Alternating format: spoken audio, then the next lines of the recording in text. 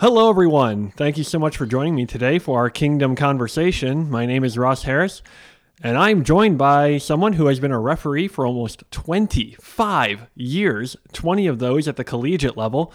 He is also a math teacher helping kids transition into the workforce after receiving their diplomas. He's here to talk with us about something that we are honestly not overly informed about as a sports show, what the game looks like from the ref's perspective. His name is Nick Marshall, and we are very grateful to have him on our show. Nick, thank you so much for joining us. I appreciate you having me, Ross. So, Nick, you've refereed at multiple levels, most notably at the collegiate level. So tell us about the different levels you've worked at and kind of like what the main differences are between the two.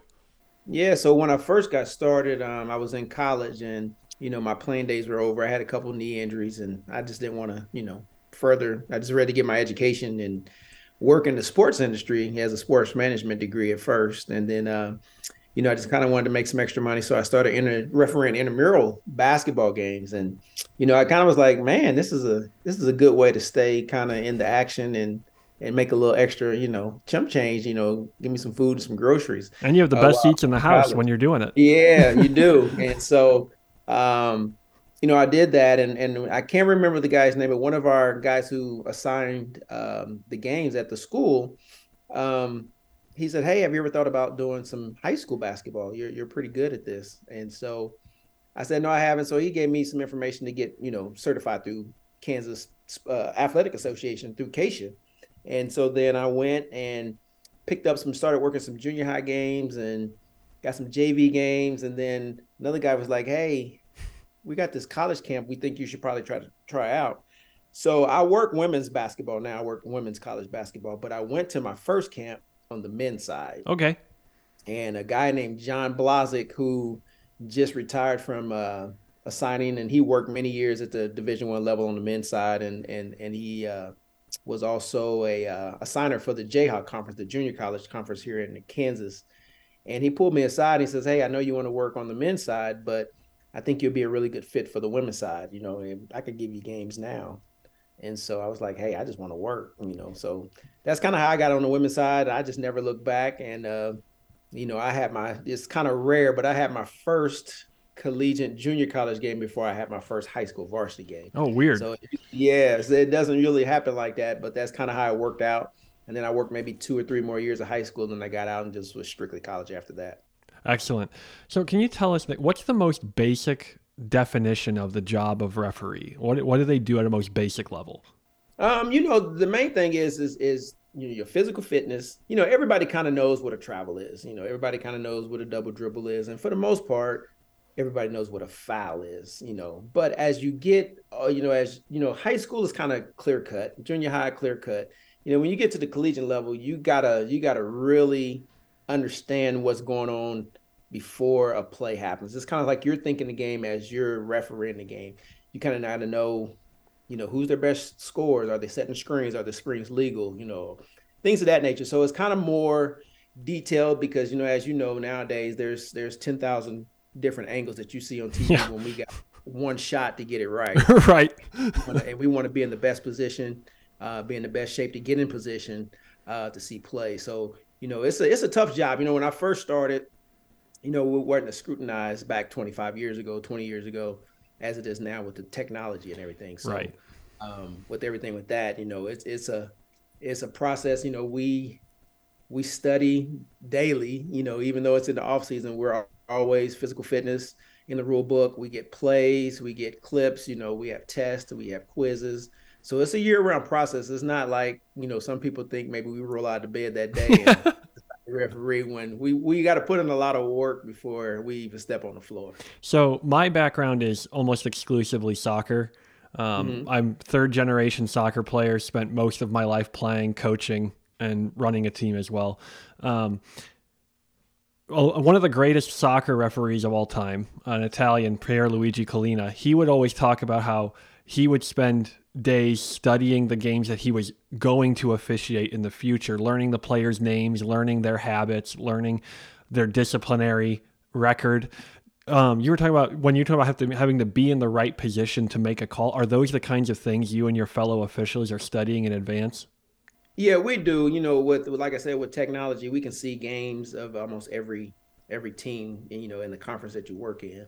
And so, you want to know habits, you want to know tendencies of players, and things that they run, who's their best player, who's the best defender, who's the best rebounder. So, it kind of helps us out to where we know what we're looking for. It's not like you're going out headhunting and pre-assuming whatever, but you kind of know what to expect, and you want to make sure that you officiate according to what styles that they're playing, and making sure that you're calling correct calls on everything. Right. So I've been a player and a coach most of my life. I've been a parent as well. My son is 10. I've coached his teams. I've been just a parent in the stands watching as well. I've had many tussles myself with referees at each of those levels, except for as a parent. As a parent, I never get involved with conversation with referees. That's not my part. I'm just there to tell my kid to do well. What is the difference in dealing with a coach, dealing with a player, and even dealing with parents? And which of those is most difficult? To be honest, I tell people, and my daughter now is a freshman at a junior college, but even though when she was in, AAU ball and high school ball, I never sat next to the parents because, they know I was a ref, and it seemed like every call that they didn't like, they would turn and look at me. And so I used to sit way away from them. They turn and say, survey says.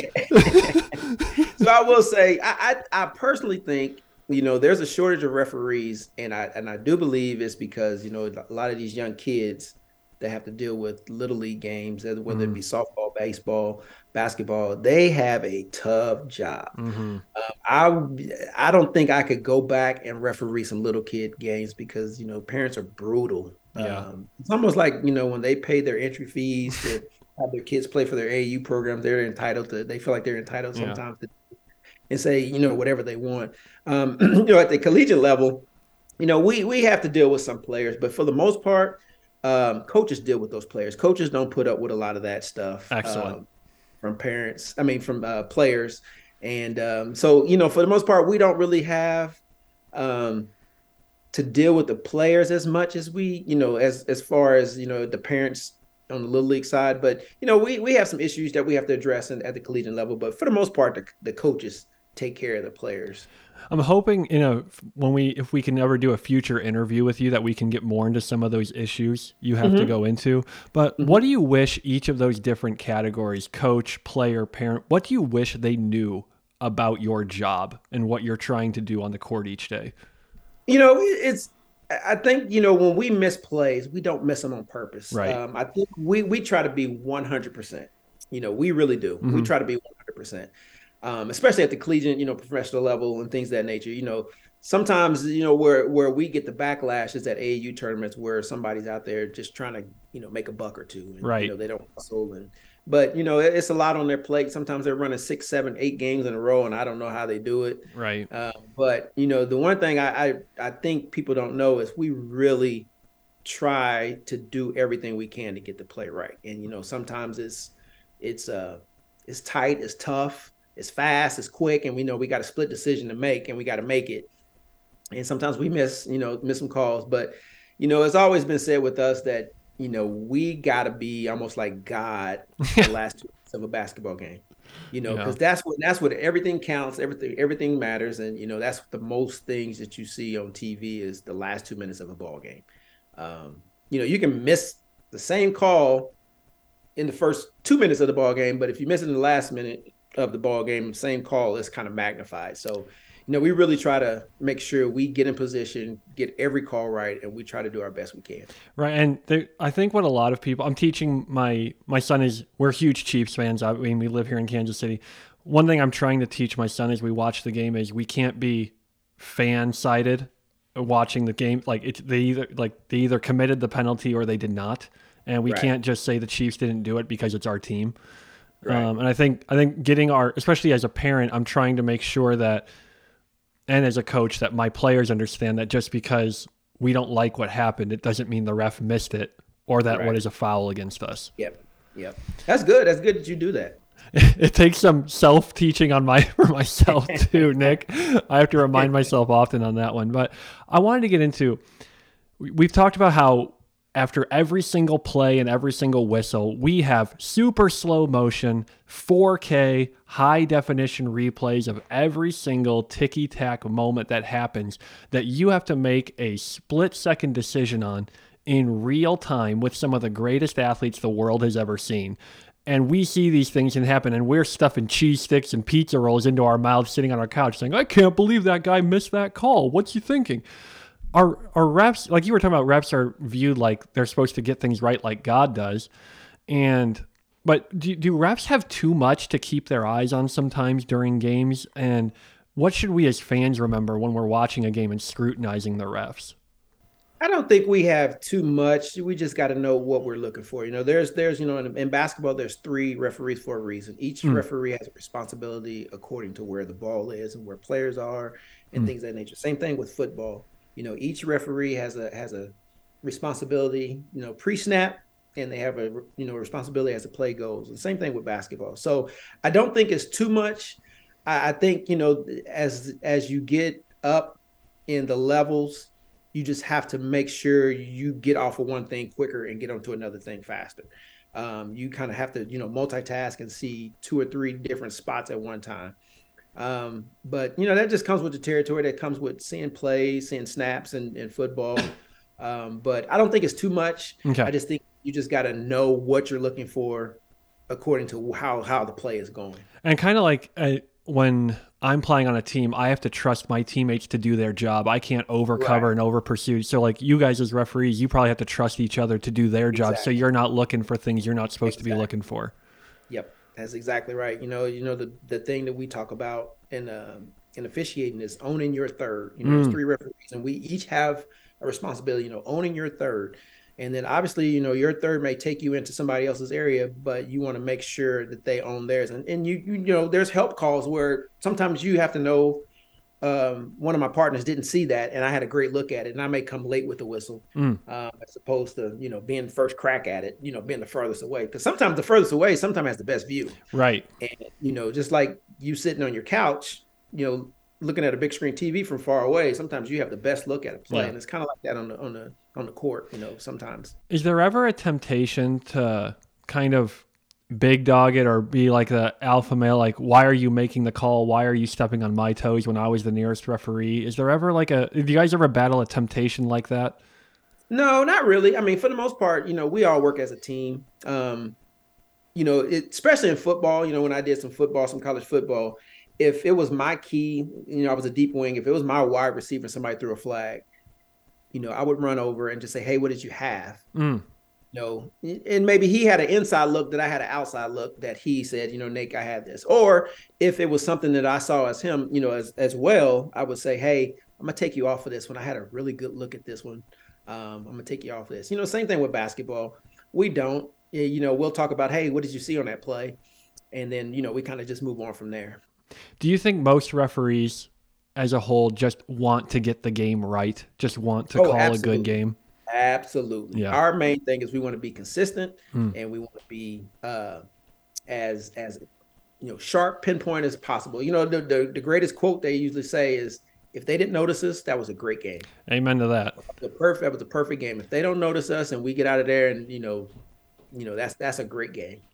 Yeah, some of the best referees I remember as a player were the ones that I never knew the name of.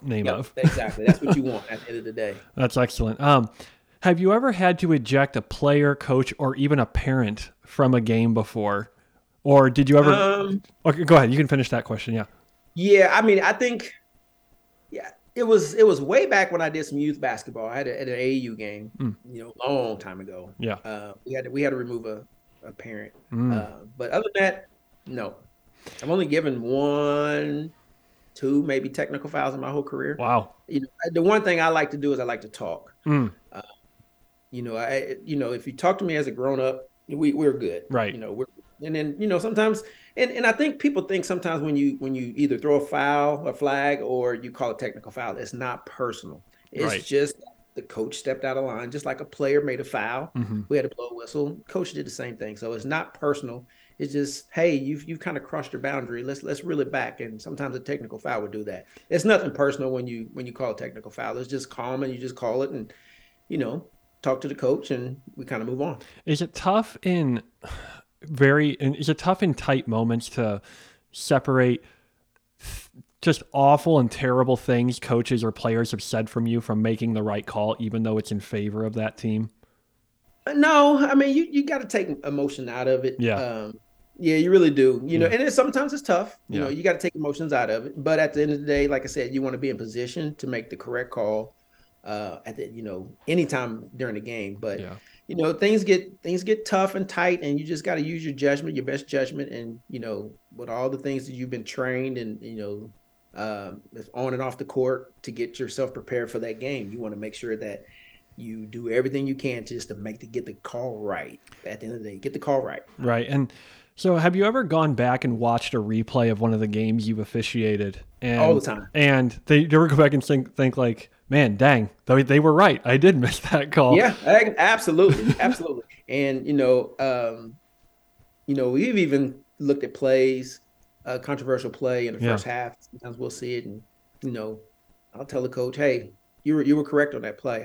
We missed that one. But you can't, you only want to say it one time. You don't want to be saying throughout the game. But there's sometimes where I've told the coach, you were correct. That play should have went this way, or this should have happened. And a lot of times they respect you for acknowledging that. Like I said, you can't do that multiple times. That you may get one time with that coach that to do that. But that makes a lot of sense, because we talk about how as players we're always told we need to have short memories, and I assume that goes true for referees as well. Exactly. You can't because if you let a play snowball in the other, and then now you've had a decent game, and now you've snowballed into a bad game. So you just kind of got to throw it out of your head, because then you're putting your other crew members at risk as well. Right. So if not only, we talked about owning your third. If you're not focused on owning your third, it could really screw up a crew. Yeah. So you kind of got to have a short-term memory like a player. Just move on to the next play. It's amazing how much these professions overlap in some of the quality and characteristics you need to do it well.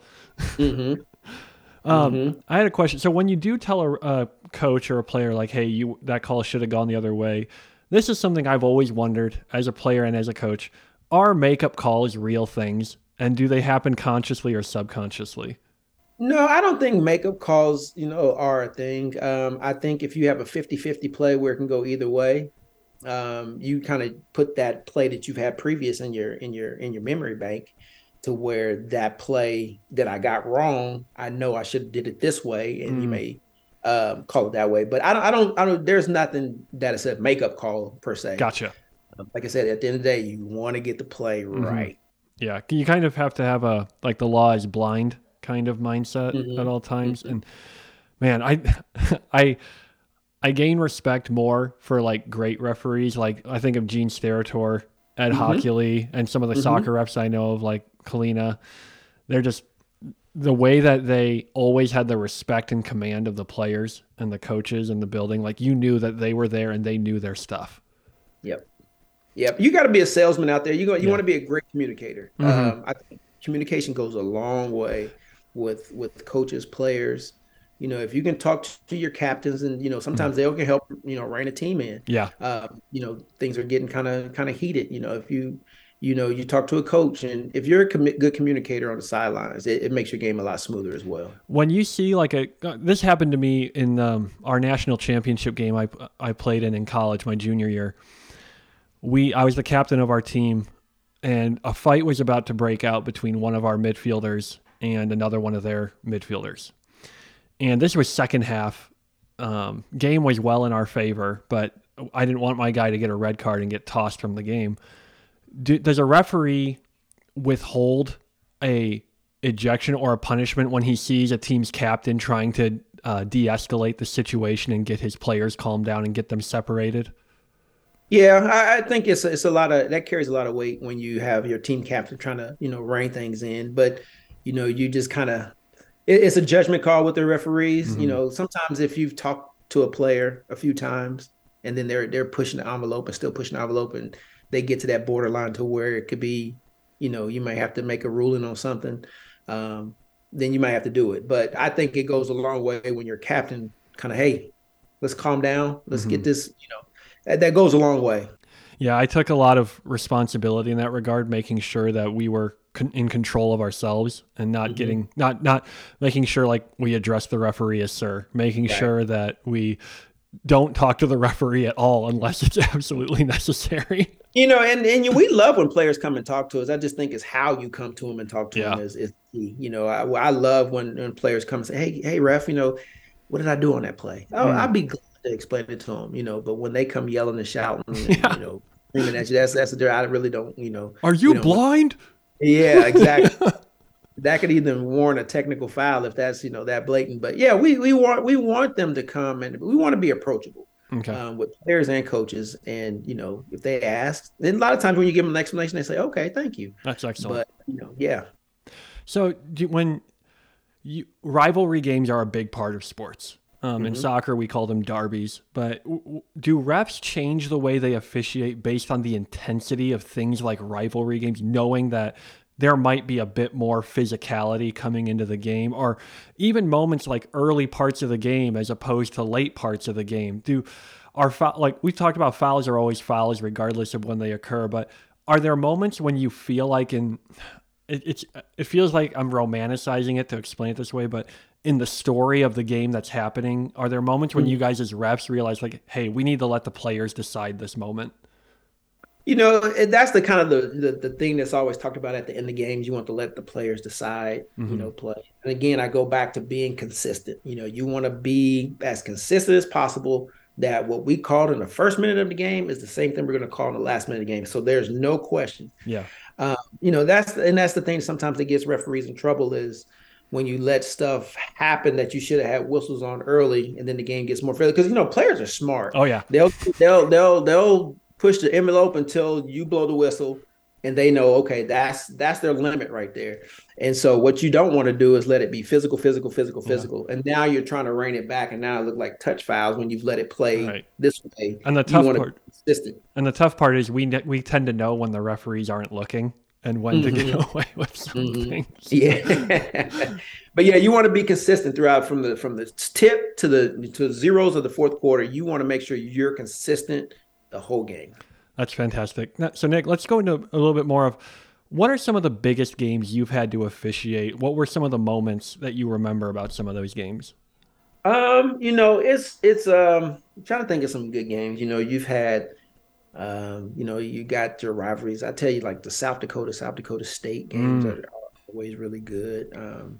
There's just rivalry everywhere. But the thing is you, like you said, you're on those games for a reason. Yeah. Because like I said, you're consistent. You've proven that you can handle that atmosphere. But it's a fun thing to have, to be in those games, but you can't let the emotions get the best of the referees. You want to make sure, again, that you're getting in position to get plays right. And you want to make sure that from the tip to the end of the game that you are constantly being consistent. And so players know what you're going to call, coaches know what you're going to call. So no matter what goes on throughout the game, when Nick Marsh is on the floor, that's a foul or that's not a foul, or, there's no question. There's no doubt left in anybody's mind. That's fantastic. What do you enjoy most about your role as an official? I like just meeting new people all over. You get to, I've been blessed to referee this for a while, and you get to see some beautiful campuses. Yeah. You get to meet some cool people, travel to cool places. I mean, basketball's taken me places I probably would have never visited ever in my life. Right.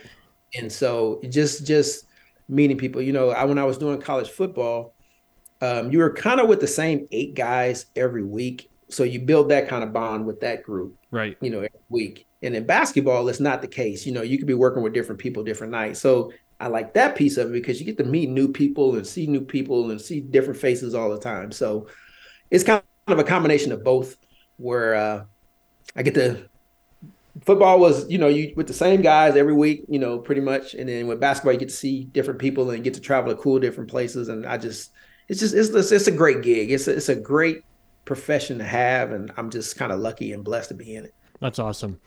Why should more people aspire to be referees? We often talk, we always hear so much about how this is why people don't want to be referees, or this is why there are referee shortages, but why should people want to do this craft?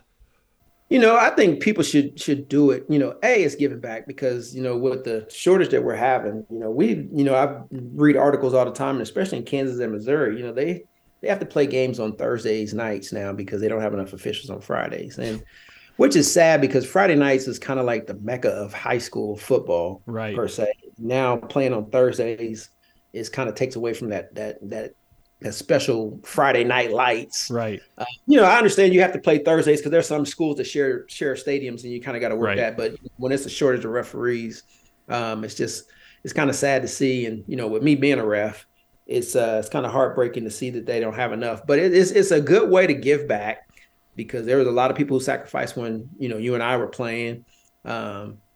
To be out there and do what they do and do what they love, and then not for the glory but just for the sport because we've all played it, but it's a thing where I wish more athletes who are just graduated would get into the profession because they could be, especially when you just finished, like for soccer, if you got in it right after you graduated, the game, you've played it. Yeah. And it's a great way to build up, and you could make a career out of it. Right. That's fantastic. And this is probably my last question, but how has you being a ref impacted the way your own daughter plays sports and interacts with referees on the court? And have you ever had to officiate your daughter's game?